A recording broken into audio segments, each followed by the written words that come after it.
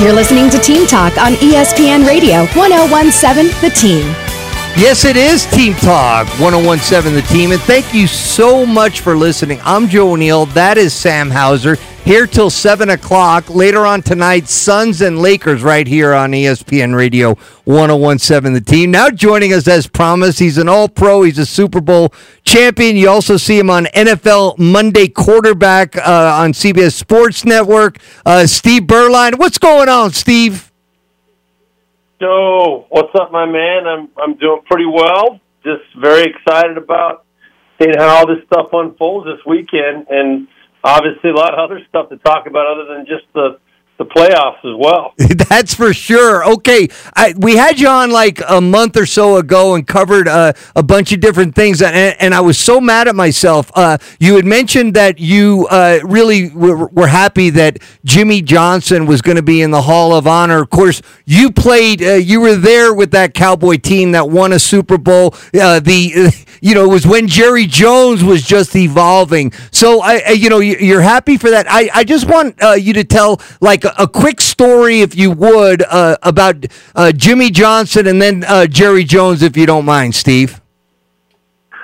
Well, that's a pretty loaded question, or not really a question, but loaded scenario. I can tell you that, just from a personal perspective, based on the Notre Dame Miami rivalry, Catholics versus convicts and all that stuff, I was the quarterback at Notre Dame when all of that stuff really started. Okay. When Miami thrashed us my junior year in Jerry Faust's last game at Notre Dame, the year before Lou Holtz got there. That's what sent the Notre Dame people into a frenzy, the way that Jimmy Johnson ran the score up on us and really put a bitter taste in the mouth of a lot of people, including me, and, a lot of the players. And so, long story short, you fast forward to training camp before the 1991 season, and I was in Los Angeles with the Raiders, and I was going through my really difficult period with Al Davis. And I was kind of in an exile, I guess is the best way to describe it. And I didn't know how I was going to get out of that situation. Al Davis, had committed to Jay Schrader, and they just drafted Todd Marinovich, and there was no free agency, and I was kind of stuck. And they ended up trading me to the Dallas Cowboys at the end of that training camp. And so I was obviously thrilled to get out of the situation in L.A. with the Raiders, because I was kind of in no man's land there. But all of a sudden now I got to go play for Jimmy Johnson. And so I was like, I don't know which of these is worse. I got to now go play for a coach who I hate. But you know what? It was pretty wild. The day I met Jimmy Johnson, when I got to Dallas, this literally was week one of the 1991 season. I did not have a training camp. I did not have any off season. We're going into week one, and they make this trade for me. And he walks up to me when I walk into the facility, and he, had that little cheesy little smile on his face, and his hair was all perfect, and my blood started boiling, and he looks at me, he's like, Steve Beuerlein, welcome to the Dallas Cowboys. And I said, oh, thank you, Coach. I said, I never thought I would see the day that I'd be playing for you. And he looked at me and smiled again, and he said, well, Beuerlein, he goes, neither did I. But Norv Turner, our offensive coach, thinks you can help us win a championship, so I'm glad you're here. So I said, you know what? That's what it's really all about. So if you're going to treat me fairly, and this is really what the atmosphere is going to be like, I'm all in. And he won me over pretty quickly, and I realized what it was that made him such a great coach. Very quickly. I was only there for 2 years, but I got to enjoy a lot of great memories and great times there with the Cowboys. Yeah, no. So, and to this day, still, I had a chance to talk to him that night at the when he was put into the Hall of Honor, nice. Ring of Honor, or whatever it is. I guess Ring of Honor. I don't know what it is, but He was very, very appreciative and, of the fact that I made the effort to be there. And he was that way with everybody, but it was a really, really big deal for, Jerry and he to, let bygones be bygones and get past the tension that had been there for so many years, because Jimmy belongs in that Ring of Honor. And it was a really cool night to be a part of. Yeah, and, obviously, like you said, when he wanted you, you wanted to be there, and you got an opportunity. I mean, you started the last 4 games of the 1991 season, 4-0 to finish the season. Then Troy, of course, came back and was the quarterback in that game against Detroit where you guys fell short. But you had an opportunity to play some significant games, and you came through for him as well, Steve. So let's ask, I got to know about Jerry Jones, man. I mean, just some sort of a reflection on what it was like to be on a team. Obviously, you're playing for Jimmy Johnson, but Jerry Jones is around. Give us a Jerry Jones story, Steve. Well, I have a lot of respect for Jerry Jones and what he has built with the Dallas Cowboys. Obviously, it was already a very successful franchise, but now arguably the flagship, really not even arguably, the flagship organization, franchise in the NFL. So, what he's done is amazing. I didn't have a whole lot of interaction with Jerry. I will say this, that, when the Cowboys made a trade for me at that same point, make a long story short, Jerry Jones, they tried to trade for me in the off season. The Cowboys wanted me prior to training camp, and Al Davis was, he was really messing with me and said that he would let me, if I could create a trade, if my agent and I could find a trade, he would accommodate us or he would match the contract. Well, turns out he didn't do either one of them. The Cowboys offered me a very fair contract. They had a signing bonus that back then was significant. It was about $150,000 or $200,000 signing bonus, and it had some really nice playing times incentives, which I would have hit because I did start those last 4 regular season games, and I did actually also beat the Bears in the first round of the playoffs. Oh, that's right. As the quarterback, and then Aikman came in the second round of the playoffs against Detroit when we were struggling a little bit. But the point being is that I would have hit on a lot of incentives and made a lot of extra money. But when I got to Dallas, Al Davis forced me to sign a contract that did not include a signing bonus and did not include any of the incentives. And I had to, go through training camp with the Raiders. And then after training camp, he trades me to the Cowboys. And I go into Mr. Jones's office shortly after I get there. And I said, "Hey, Mr. Jones, I'm so happy to be out of that situation. I'm glad that I'm here with the Cowboys." And I said, "I just wanted to talk to you about my contract." And he said, "Yep." He goes, "Yes, well, what about it?" And I said, "Well, the offer you guys made me in the off season included a signing bonus and these incentives that if I do get a chance to play, they could be pretty valuable." And he looked at me and kind of had a little Jerry Jones smile on his face, and he said, "Well, you know what's different, Beuerlein, about now versus then?" And I said, "Well, what? What's different?" He goes, "Well, back then you had a little bit of leverage." He goes, "Now you don't." So he goes, we're not gonna just go back retroactive and give you that signing bonus and the incentives." He goes, "I hope you play well for us, and maybe we'll find a way to reward you down the line, but I'm not going to put any of that in writing." And I said, "Okay." I just thought I'd ask.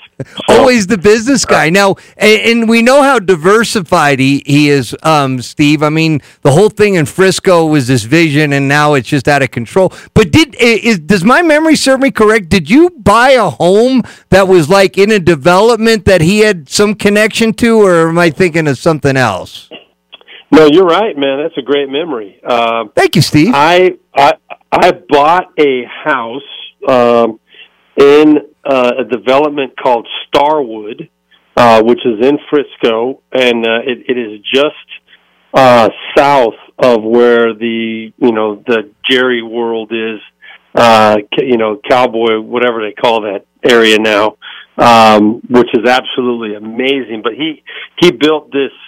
He bought all that land up out there, and one of the first developments that he opened up out there was this custom gated community. And in 1996 or 1997, I was one of the first homeowners in there. Bought a really nice, beautiful house in there, and ended up living in that area. Didn't see the vision for what Frisco was going to be at that time. And had I been smart, a smart businessman, a smart real estate guy, I would have tried to buy up some land out there too, and could have had some leverage on Jerry Jones at that point. But but it didn't work out that way. I didn't have that vision, and he ended up selling me a house, made more money on me there, and then I didn't get any part of that development that he has done since. So pretty impressive what's gone on out there, though, for sure.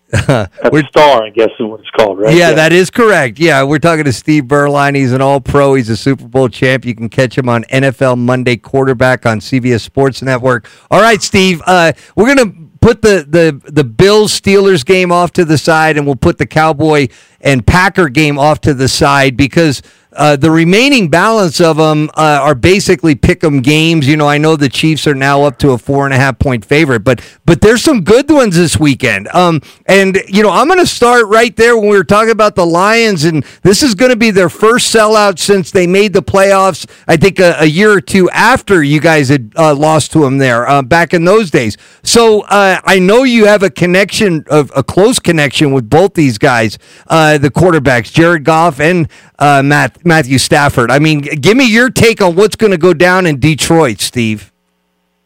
Well, I really think highly of both Stafford and Jared Goff. I do think this. Number one, I've been high on the Lions all year. I think they could be a surprise team that could challenge for the NFC Championship. Wow. Given a lot of different variables and things happening, if they play their best and they catch the 49ers in San Francisco at maybe not their absolute best, I think the Lions can possibly do it. But I think their biggest test is going to be getting past the Rams. And I don't think anybody wants to play the Rams right now. And the built-in storylines between these two teams with, the trade that went down a few years ago, where it was basically Jared Goff and a little bit of throw-ins along to the Lions for Matthew Stafford. I think Stafford is as healthy as he's been since the Super Bowl. He's looked good all year. I think he's a better quarterback now, and I think this is a better offense now because they are not so reliant on Cooper Kupp. His injuries forced Matthew Stafford to start developing relationships with other receivers like Puka Nacua and, the other guys that they've got there that are making plays consistently, as well as Cooper Kupp coming back into the fold. So I think the Rams are a better offense now than they were maybe the last couple years with Cooper Kupp as kind of the primary guy. The Lions, on the other hand, they're loaded, they're young. Jared Goff has been there. He's played in the big games. He's won big playoff games before with the Rams. This is a team that believes they're a team of destiny, the Lions, and they're not afraid of anybody. The game's at home, so I give them the edge. But I wouldn't be surprised at all if the Rams were to find a way to win that game and go on and cause more trouble as it goes along throughout the next few weeks. Steve, of all the 12 teams that are playing a wild card weekend, which one has the most to lose in your mind in terms of what it would mean for potential changes within the organization if they were to go one and done in the playoffs? Well, I think it's Philadelphia for sure. I don't think there's any doubt about that. That's a team that you look at right now that was in control for 75-80% of the season in that number one spot or number one or number two with the 49ers. And then now to fall down to the fifth seed and to be going through what they've gone through the last 5 or 6 weeks is really, hard to understand and hard to comprehend. The expectation level is very, very high for them. It's Super Bowl or bust for this Philadelphia Eagles team. And, now I don't think a lot of people would be surprised if Tampa Bay were to step up and beat them. So if that were to happen, if Tampa does win, I did just want to ask you as a follow-up, if that happens and Tampa wins, is this it for Nick Sirianni in your mind? Well, Jeffrey Lurie has made quick decisions, snap decisions like that before. So I wouldn't put it past him. I would be very surprised, and I would be, in all honesty, I'd be very disappointed because I think Nick Sirianni deserves, a better than that if it were not to go well. I think it would be, my opinion would be, okay, we'll give you a pass on what happened at the end of this year, but this next year coming up, the 2024 season is the real deal. And you've got to produce, we're going to give you one little do-over, and that's for the 2023 season. Show us what you can do in 2024. We're going to have to make a change. Of course, a team that's not in the playoffs, but really the biggest story of the day in sports, Steve, Bill Belichick, done now in New England. Just wanted to get your reaction to that, and also just how do you weigh the first 20 years and all the Super Bowls and everything New England accomplished versus the last four, just in terms of how we're talking about Bill Belichick today? Well, I don't think anybody's going to ever minimize what was accomplished in those golden years for the first 20 years. A lot of people, I think, disrespectfully, credit Brady, and because of what's happened since Brady left. I don't think that's fair to what Bill Belichick did and all that. They were a part of finding and creating and developing Tom Brady into the great quarterback that he was, and put together the supporting cast that changed significantly over the course of Brady's career, based on the strengths and weaknesses of the talent around him. So I don't think you can ever minimize what Bill Belichick did.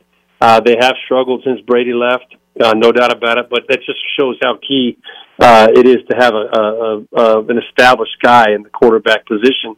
I think that you get a veteran quarterback in there with any kind of a track record, and I think that the Patriots are right in the hunt in terms of being a playoff team and being a typical Bill Belichick team that nobody wants to face in the playoffs, but they haven't been able to figure out that quarterback position. Mac Jones has been a unbelievable disappointment, and obviously Bailey Zappi is not the future. So, until they get a quarterback there that you can take seriously, the Patriots are going to struggle. But Bill Belichick, obviously deserves to be in the conversation with the greatest NFL coaches of all time, and there's no way anybody that loves the Patriots or that knows football would ever minimize what he's accomplished over his career, and he deserves to be celebrated for sure. No doubt about it. Steve, thank you so much for your time. Always great getting caught up with you, and we'll do it again between now and the Super Bowl. Appreciate everything, Steve. All right, guys. Take care. Thanks, Joe. You got it. All right, that is Steve Beuerlein. He's a former All-Pro Super Bowl champ. You hear him on a bunch of the games on the radio. He's on the NFL Monday quarterback, and we get him right here on 101.7 The Team. All right, when we come back, we're going to get right to the Dallas Cowboy update presented by the Bourbon House, because we started talking some NFL. Sam's got some interesting things related to the Cowboys in that report. We'll do that when we come back. I'm Joe O'Neill. That's Sam Hauser, ESPN Radio 101.7 The Team.